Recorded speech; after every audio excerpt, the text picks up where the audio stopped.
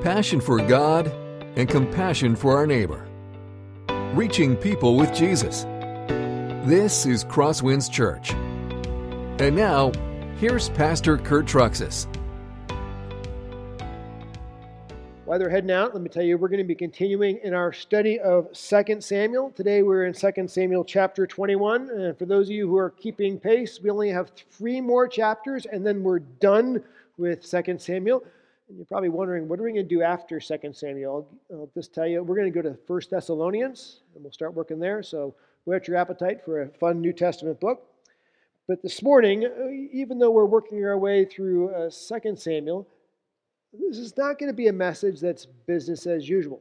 In fact, this is a different style of message, because 1 and 2 Samuel are typically rather chronological. 1 Samuel is the next story, essentially, in the life of King Saul. Then King Saul dies at the end of the book, and you get to 2 Samuel, and it's all about what's the next story about King David, and they just keep following along. And just so you know, the chronological stories of King David came to an end last week in chapter 20.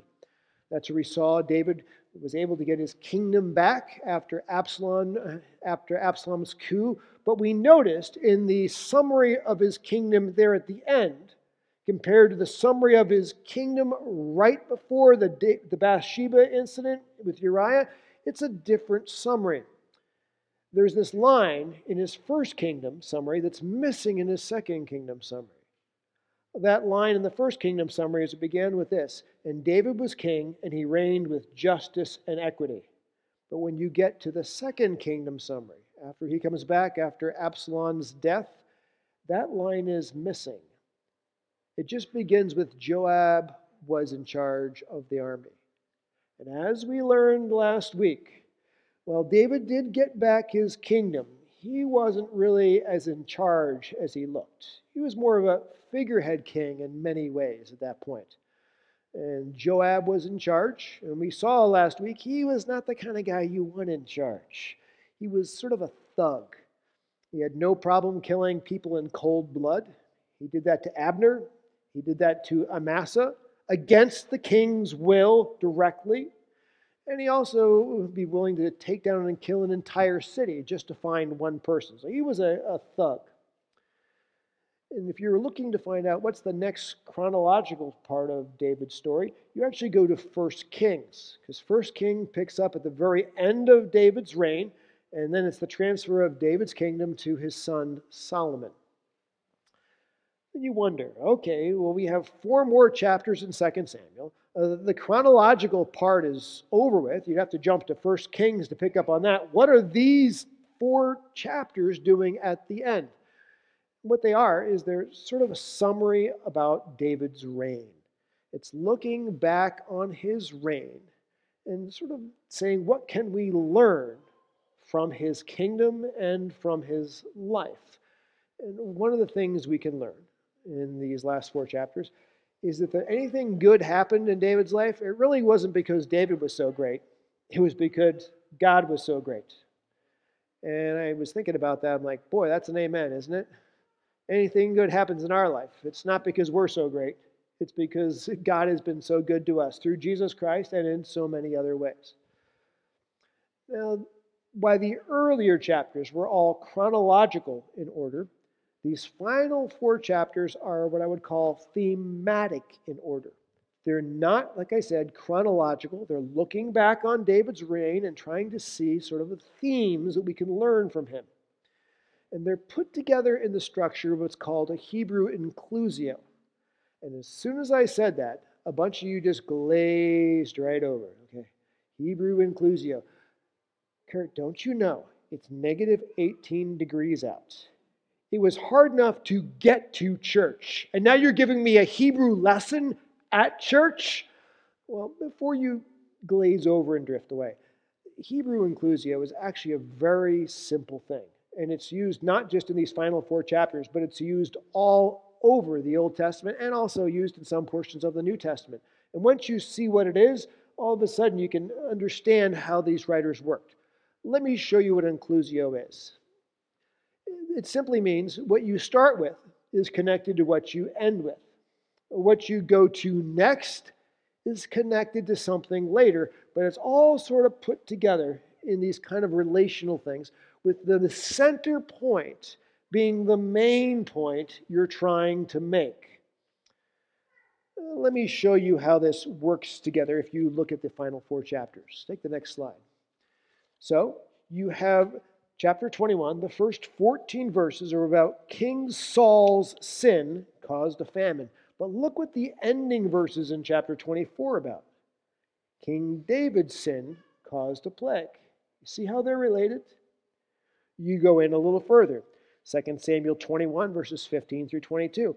It's a list of David's mighty men and their victories. Go to the end and back up one a little bit. 2 Samuel 23, 8 through 39. It's a list of David's mighty men and their victories once again. You go into the center. 2 Samuel 22, the first 51 verses. It's David's praise to God for his faithfulness in the past. And then you go to chapter 23, the first 7 verses, and it's David's praise to God for his faithfulness in the future. What's this all about? Who's really the one who's faithful? God. In the past, in David's life, and he'll still be faithful in the future. Any good thing that happens in David's life is not because David is so great, but because who? God is so great. So that's how these final 4 chapters construct themselves. Let's go ahead and we're going to look at point A and point B in the Inclusio, which is chapter 21. First of all, about King Saul's sin causing a famine, and then we'll look next at a list of David's mighty men. So we'll start with that. King Saul's sin led to famine and death. That's the first point in your outline.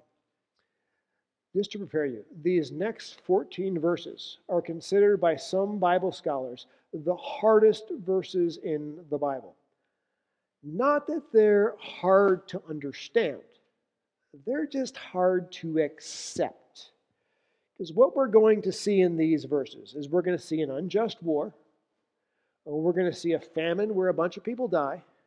All kinds of people are dying, and you're like, it was an unjust war, and it was a natural disaster.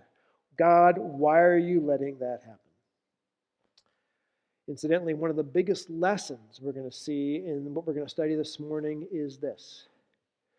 If we could understand how much suffering our sin brings to other people in the world, especially to those we love, we would run from our sin rather than be tempted into it.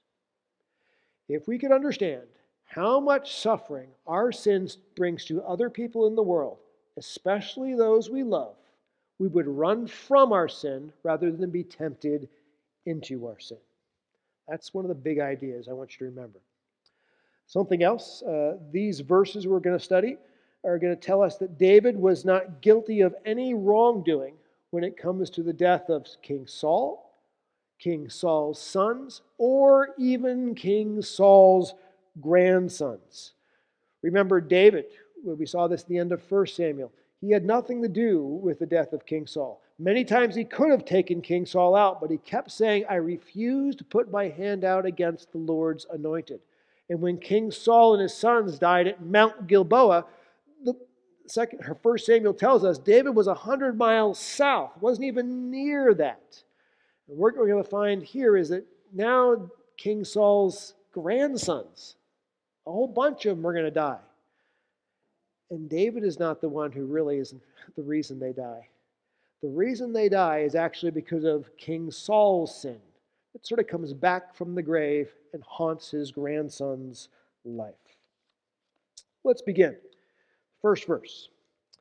Now, there was famine in the days of David for 3 years, year after year. It says the famine took place in the days of David. So if you're looking in the chronological history of the earlier parts of 2 Samuel, David became king in 2 Samuel 5. So this famine took place sometime after 2 Samuel 5.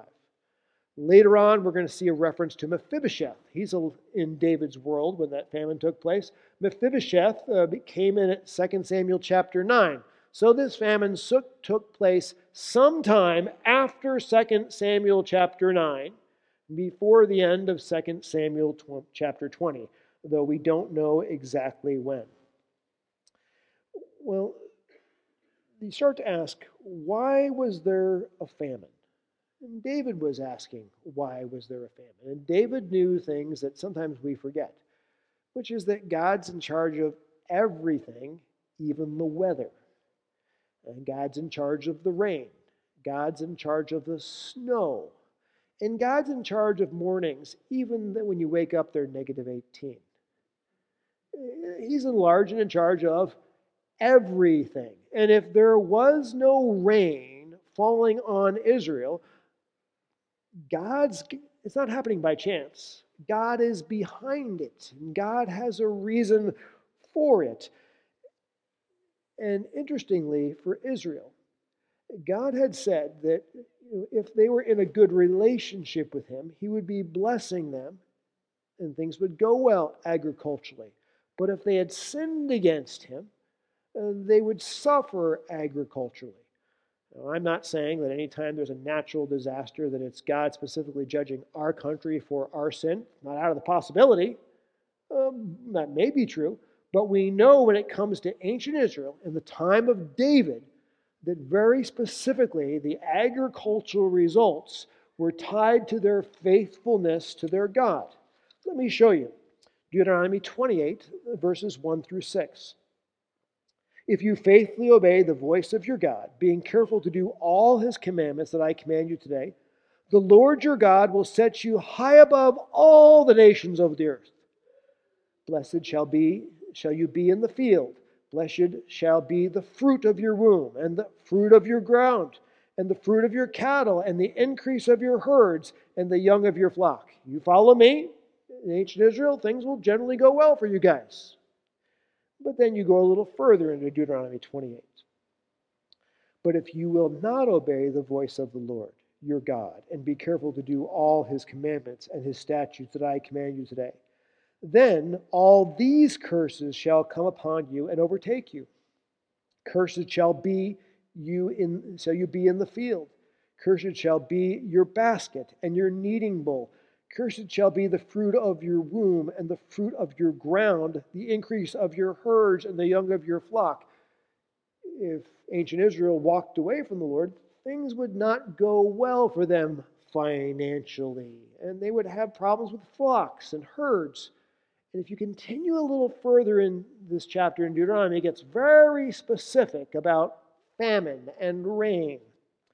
And the heavens over your head shall be bronze, and the earth under you shall be iron. The Lord will make the rain of your land powder. From heaven dust shall come down on you until you are destroyed. So one of the ways that God would discipline His people if they sinned against Him is you aren't going to get any rain. And things will not go well. And after 3 years of not getting rain, David starts to scratch his head and says, maybe there's something that we've done wrong. Maybe we've sinned against God. Maybe God is disciplining us in this time. And at that time, when you wanted to find out if God had something to say on an issue, you went to the priest, you talked to the priest went to God and gave you an answer. And that's what David did. And God, being very gracious, was quick to answer him and tell him what the problem was. And the Lord said, there is blood guilt on Saul and on his house because he put the Gibeonites to death. King Saul, David's predecessor, attempted to genocide an entire race of people known as the Gibeonites. This is called Hitler and the Final Solution with the Jews. That's the same thing. Saul is trying to genocide an entire race of people. And as a result, and notice this is not just Saul individually, this is Saul and his house. They were involved in mass murder, and the guilt of that murder still hangs on their neck and on the shoulders of the nation. which is why they're not being blessed, which is why they're in a famine. Now, you may wonder, who are these Gibeonites? I don't know much about these guys. The Gibeonite story starts in Joshua chapter 9. You may remember this. Joshua was conquering the promised land like he was supposed to do. And the Gibeonite people are in the promised land, and they realize that they're not going to be around too much longer once Joshua gets to them. So they send some people to Joshua, and they play a little trick. The people are wearing old shoes, they have moldy bread and worn out water sacks. They look totally dilapidated. They come to Joshua and they say, "Oh, we're from a far away place, and we've heard about you and how great you are. We want to make a peace treaty with you." And Joshua doesn't bother to even pray about that one. He's like, "Oh, sure, far away, no big deal." Enters into a peace treaty with them, only to find out the next day they're not from far away. They're actually their neighbors. And then Joshua is left with a dilemma. They made a peace treaty that they swore to keep in the Lord's name. They were tricked into it, but the Israelites decided they would be men and women of their word. Rather than destroying the Gibeonites, they would let the Gibeonites survive, except they would be public servants. They would be drawers of water. They were to be choppers of wood, it says, for the Israelites. So that happened generations before. But the Gibeonites are now sworn to be protected by the Israelites. King Saul, not just King Saul, but it says King Saul and his household had the Gibeonites, and they said, "Well, we're not going to keep that promise. We're going to destroy you. We're going to genocide you. We're going to get rid of you." And you wonder, why would you do this, you and your family? A couple answers. Number one, I was thinking about this. I didn't find this anyplace else, but it just sort of struck me when I was studying. Where is Saul's hometown? Anybody remember? Trivia. King Saul of what? Gibeah, right? He was from Gibeah. These people were in his hometown. He's killing hundreds, maybe thousands of them. What do you think he would be doing that for? He and his family. Take more land, get more power, get more stuff. That's what he's doing. And the other thing I want to remember is, notice this is not King Saul alone, but this is also his household. As I thought about this is so much like King Saul, killing the wrong people. Remember when he was first made king, he was told to kill the Amalekites. And did he kill the Amalekites? No, he couldn't kill the people he's supposed to kill. But then later on, he decides to kill all of the priests at Nob. He kills the wrong people. It's not a good idea to kill all the priests of God, right? That would really get you on God's wrong side, I would think. He's got this all backwards. And now he's killing all the people that Israel, in God's name, has sworn to protect for generations. Once again, killing the wrong people at the wrong time. And no wonder God is sort of upset. And then we read this. So the king called the Gibeonites and spoke to them. Now the Gibeonites were not of the people of Israel, but of the remnant of the Amorites. Although the people of Israel had sworn to spare them, Saul sought to strike them down in his zeal for the people of Israel and Judah. Saul decided he would get rid of these foreigners. That was his idea. And David said to the Gibeonites, "What shall I do for you? How shall I make atonement that you may bless the heritage of the Lord?" How do we get out of this situation where God is disciplining us because King Saul and his family has killed hundreds to thousands of you? And the Gibeonites said to him, "Well, it's not a matter of silver or gold between us and Saul or his house. Neither is it for us to put any man to death in Israel." The Gibeonites recognize to make things right, after hundreds of thousands of them have died, it's not a matter of just giving them some money. You don't give them $5. You can't give them $5 million. Because as soon as you say things are made right, if I give you enough money after I killed somebody, what is that doing to the person's life? Trivializing it, putting a monetary value on someone's life. And I'm sorry, $5 million isn't nearly worth as much as a human life. Also, look what the Bible says in this area, back in Numbers 35:31.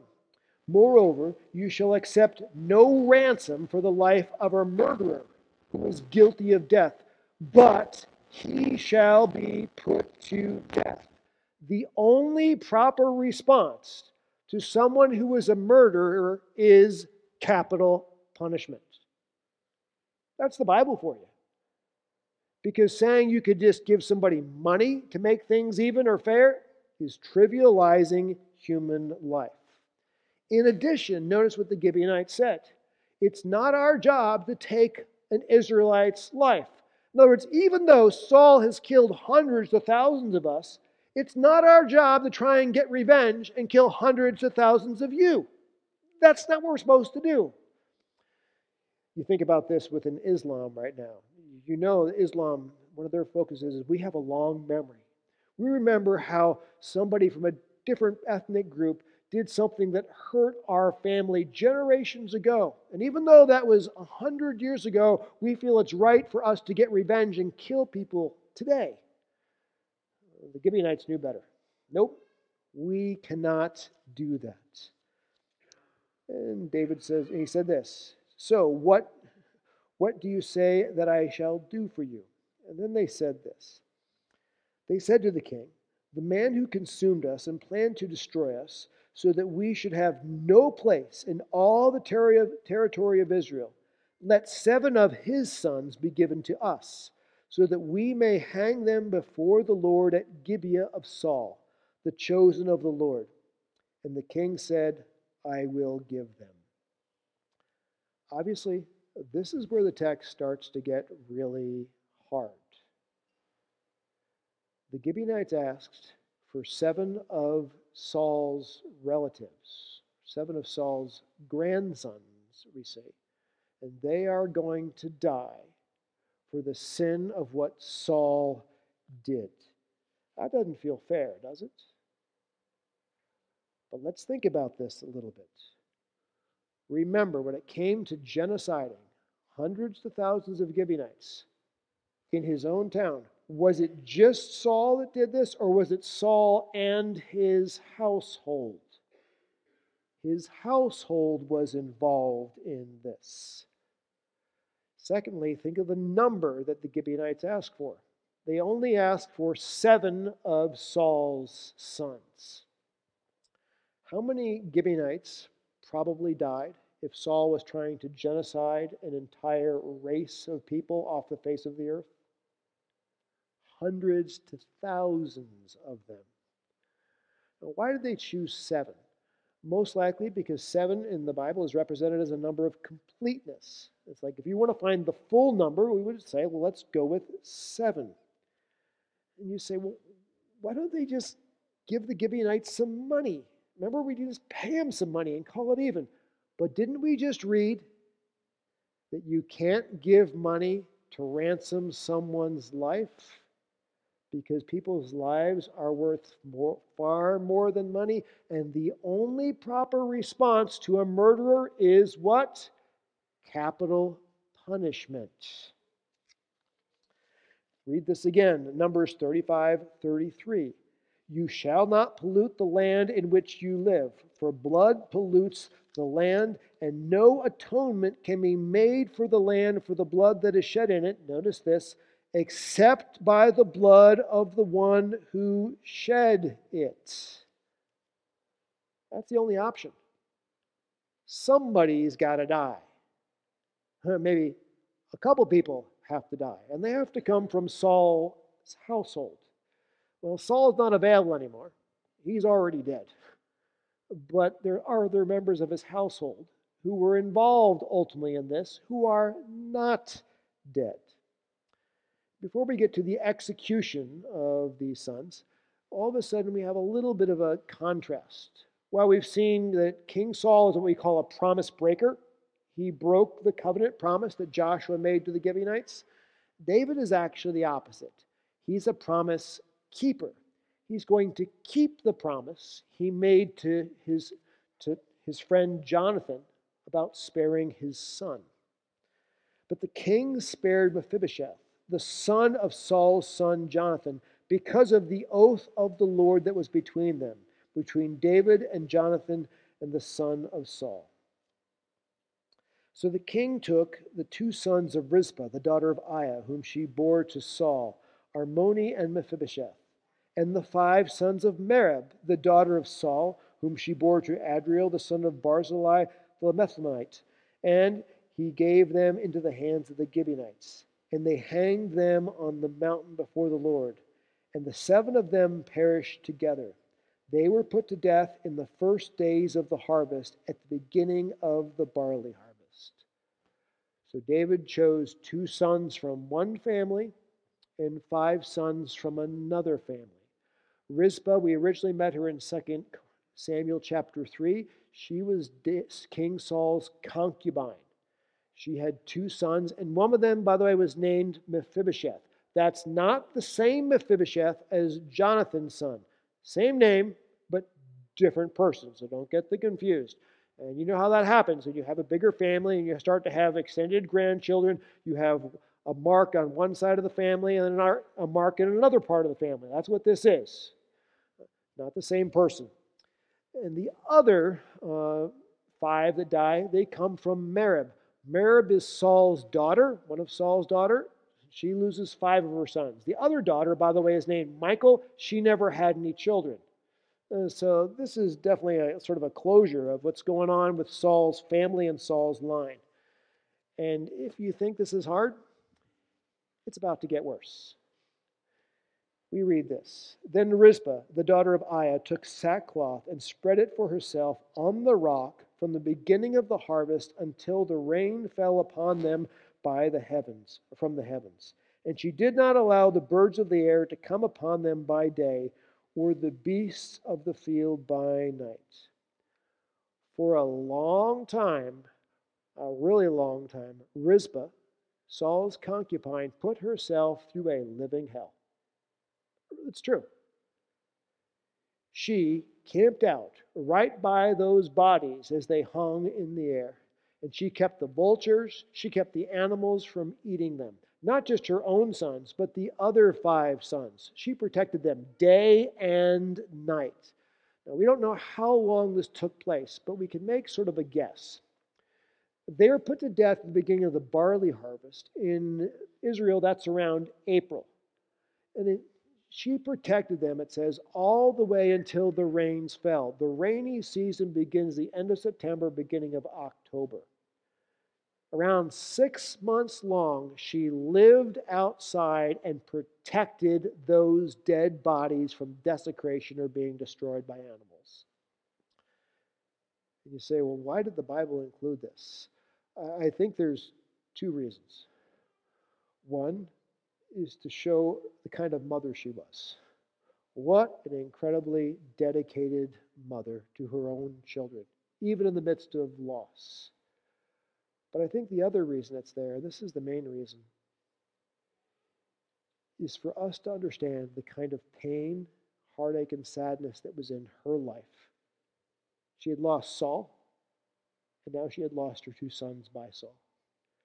If Saul had been able to understand the amount of pain and suffering and loss that his sin would bring to people in the world, people he loved, and especially those close to him, he would have ran from his sin rather than walked into his sin. Folks, think of this. Not only did his attempt to genocide the Gibeonites bring all kinds of sadness and death to hundreds or thousands of Gibeonites, but it resulted in a famine of his own nation that experienced it for 3 years of people starving to death. It also resulted in 7 of his own grandsons dying for what he primarily led. Grandparents, you would do anything to protect your grandkids, right? Imagine realizing that what you did in your life would end up resulting in 7 of your own grandchildren's death. Imagine thinking about your wife, Rizpah, being so sad that she would stay outside for 6 months protecting the last bit of legacy she had behind, the dead bodies of her sons. If Saul could have seen all this suffering, he would have run from his sin rather than drawn into it. Now, folks, while Saul couldn't see that suffering, we can through the Bible. We can see what it brought about. And I think there's a simple challenge for us. In life, when you find yourself tempted into a sinful choice, it always looks so good. It looks so easy. Well, it'll just be something I engage in. And maybe if there's consequences, just I will suffer those things. Absolutely not, folks. The consequences of sin will reach out and touch all kinds of people around you, and most of all, it will impact those you love. Knowing that, I think, is something that helps us turn away from sin.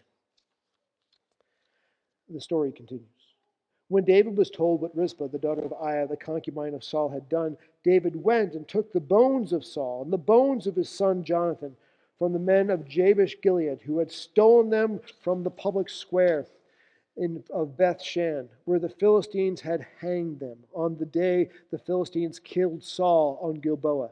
And he brought up from there the bones of Saul and the bones of his son Jonathan, and they gathered the bones of those who were hanged. And they buried the bones of Saul and his son Jonathan in the land of Benjamin, in Zelah, in the tomb of Kish his father. And they did all that the king commanded. And after that, God responded to the plea for the land. After David saw all the kind of honor and love that Rizpah gave to Saul's family, he was challenged. And he exhumed King Saul's bones and King Saul's son's bones, which were over at Jabesh Gilead. And he took those bones along with these grandson's bones and gave them all a proper funeral and a proper burial in their family tomb. And at that point, that is when God relinquished the famine. Now, what can we learn from this very interesting, very challenging section of Scripture? I have them down in your outline. Number 1, Saul, not David, was responsible for the death of King Saul's sons and grandsons.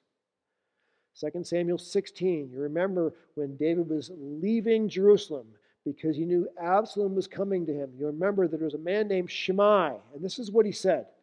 The Lord has avenged on you all the blood of the house of Saul. See, your evil is on you, for you are a man of blood. And Shimei accused David of trying to wipe out Saul's family line. Did David do that? David refused to put his hand out against Saul. The Philistines killed Saul and his sons. When it came to Saul's grandsons, David's hands are essentially tied.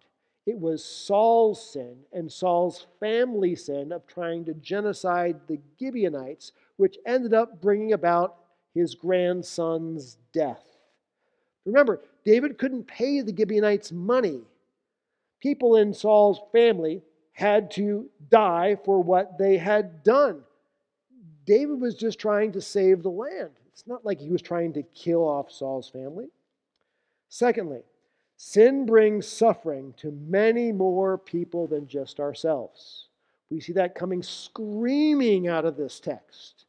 Saul's grandsons died and suffered because of Saul's own sin. And incidentally, that's not just something that happened in Saul's life. Isn't it something that happened in David's life? I have that as point B. David murdered Uriah. And remember, he said that it should be paid back fourfold. And David would then lose 4 of his own sons. First of all, the son conceived with Bathsheba. Second of all, Amnon, his oldest son. Third of all, Absalom, who died. And when we get to 1 Kings, the 4th and final son will die with his Adonijah. So David's sin with Uriah, or with Bathsheba, and murder of Uriah ended up touching his sons as well. So this is not just something we see with King Saul. We see it also with King David. It's a principle that we can learn. Number 3, it says, the sins of a leader bring great suffering to the people. And I was going to make a little edit. I would make this edit in the note. It should be the personal sins of a leader bring great suffering to the people. This is why I add the line personal in there. Because David's attempt to genocide the Gibeonites, or excuse me, Saul's attempt to genocide the Gibeonites, along with Saul's family, it was something they did personally in their own town to try and expand influence and control. But who suffered for 3 years of famine? The entire nation. Today, we often hear of leaders and great sin in their private life. And then they get in front of us and say, well, that doesn't affect my public service.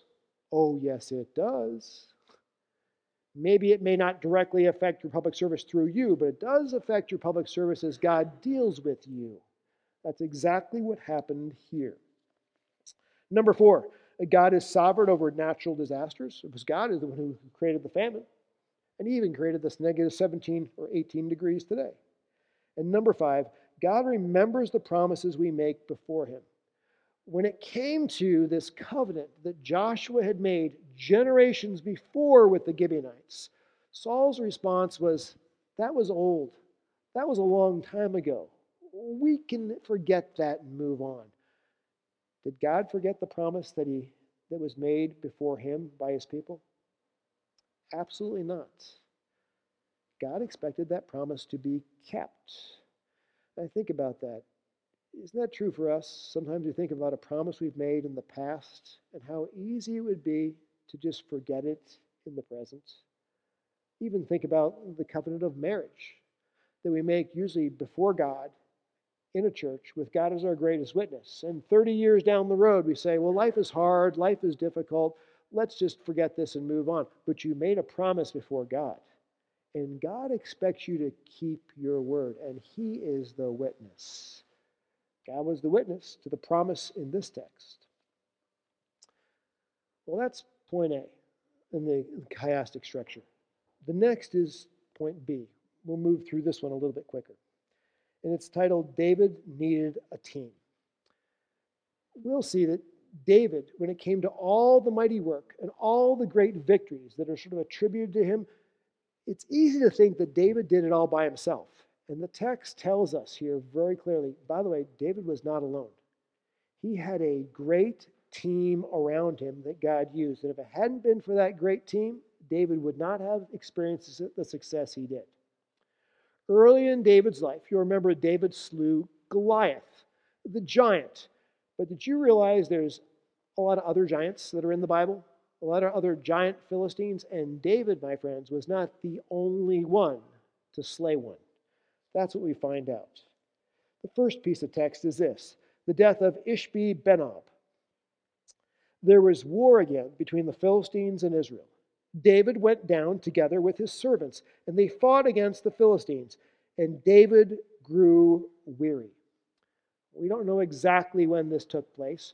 My guess is this took place sometime either before the Absalom event or slightly after the Absalom event. In the early years, we never read about David growing tired. But at this point, I believe David's a little bit older.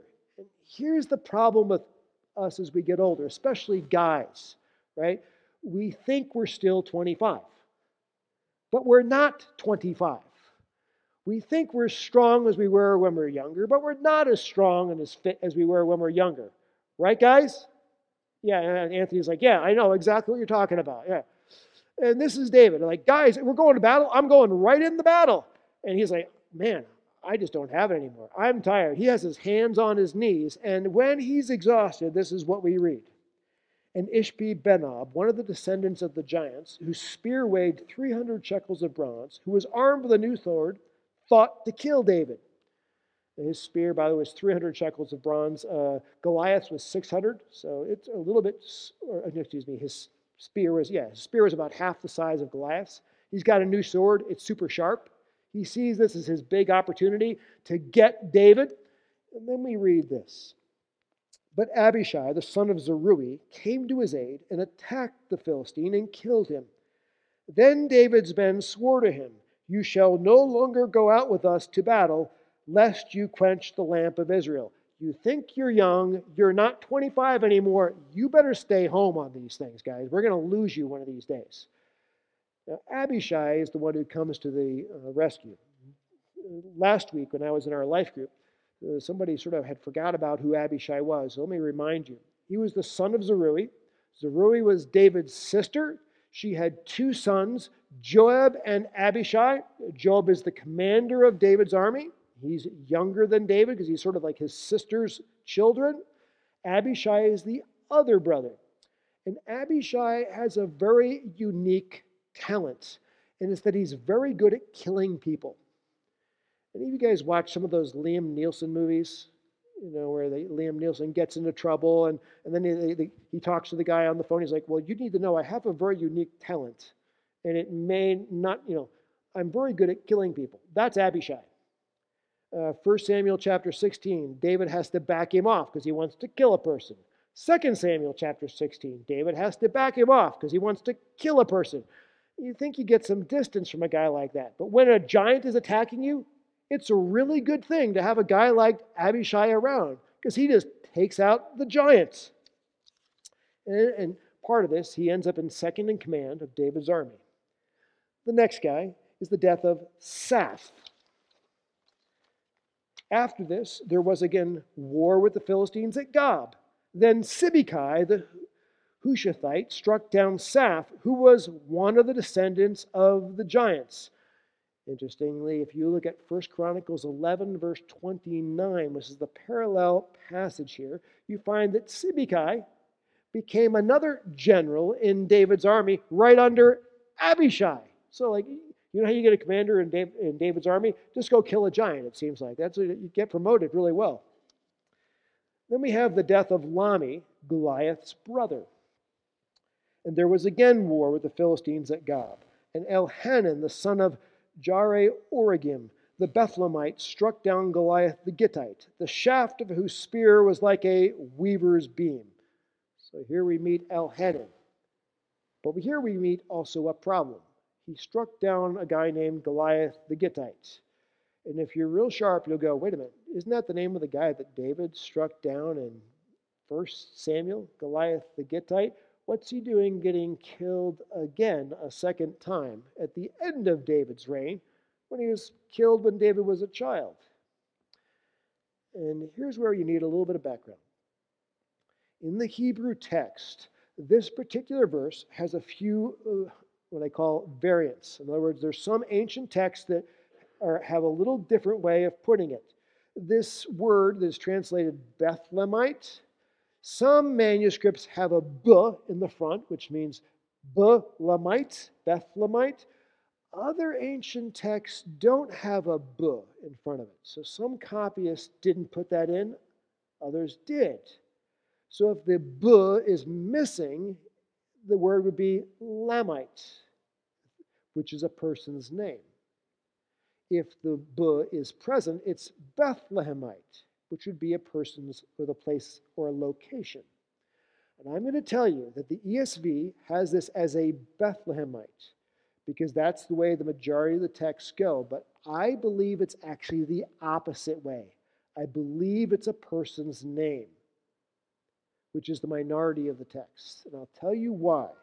If you go to the parallel passage which recounts the same thing in 1 Chronicles, 1 Chronicles chapter 20, verse 5 says this, "And there was again war with the Philistines, and Elhanan the son of Jair struck down Lami, the brother of Goliath the Gittite, the shaft of whose spear was like a weaver's beam." That's the answer right there.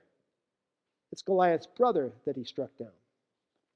Last giant for the day is this, the death of what I call good old Six Fingers. "And there was again war at Gath, and there was a man of great stature who had 6 fingers on each hand and 6 toes on each foot, 24 in number, and he also was descended from the giants. And when he taunted Israel, Jonathan, the son of Shimei," that's David's oldest brother, "struck him down." Well, this guy wasn't just extra big. I mean, he had extra fingers and extra toes. But the son of Jonathan's older brother is what struck him down. And we end up with this. These four were descended from the giants in Gath, and they fell by the hand of David and by the hand of his servants. And what is the lesson we should take from this? I think it's really simple. What can we learn? David didn't work alone. He needed a faithful team to accomplish the work God gave him to do. And in the church, we are no different. Folks, if it hadn't been for that faithful team of men around him, Ishbi-Benob, that giant, would have taken David's life. When David had to be on the sidelines and he was too old, these other commanders, faithful men that God had put around him, took down giants just like David did. As I thought about this is such a picture of the church. We've been given a work to do. We're to reach people with Jesus Christ. The great commandment, the great commission, reaching people with Jesus. It's not a job we can do alone, folks. It's a job God has put us together in teams to do. The team is called the church. And I am super thankful for the team that God has put here at Crosswinds. People who lead worship when I certainly couldn't do it. People who take offerings. People who make sure there's coffee in the coffee bar in the morning. People who do all kinds of things. People who help with Awana. People who do the construction and build things and build garages and design garages. It's as the team works together that we're able to accomplish the work God has given us to do, which is reaching people in this community with Jesus and reaching people around the world with the good news of Jesus Christ. So the first thing I want to say is if you're part of the team, thank you for being part of the team. God is going to use you in amazing ways, just like he used these men around David to kill giants, like he just did with David. Second challenge, if you're somebody who just attends Crosswinds, but you haven't been faithfully connected and involved with the team of Crosswinds, I'd ask you, get off the sidelines, get in the game. Step forward and find a way to serve and be used on the team that's trying to reach Jesus. And expect that God will use you in ways you would never imagine or never expect. Like these four men who ended up slaying giants, just like David did. Let's pray. Heavenly Father, thank you so much for putting us in teams. Thank you for not just using David in an amazing way to slay a Goliath, but using these other men to slay four other giants. I thank you that you've gifted each of us differently, and that we come together in a church with the gifts, and we're able to do things none of us could do alone. I also thank you that today, when it comes to our sin and things being made right for our sin, our children don't have to die. But Jesus died, and he died in our place for our sin, and he forgives us in full.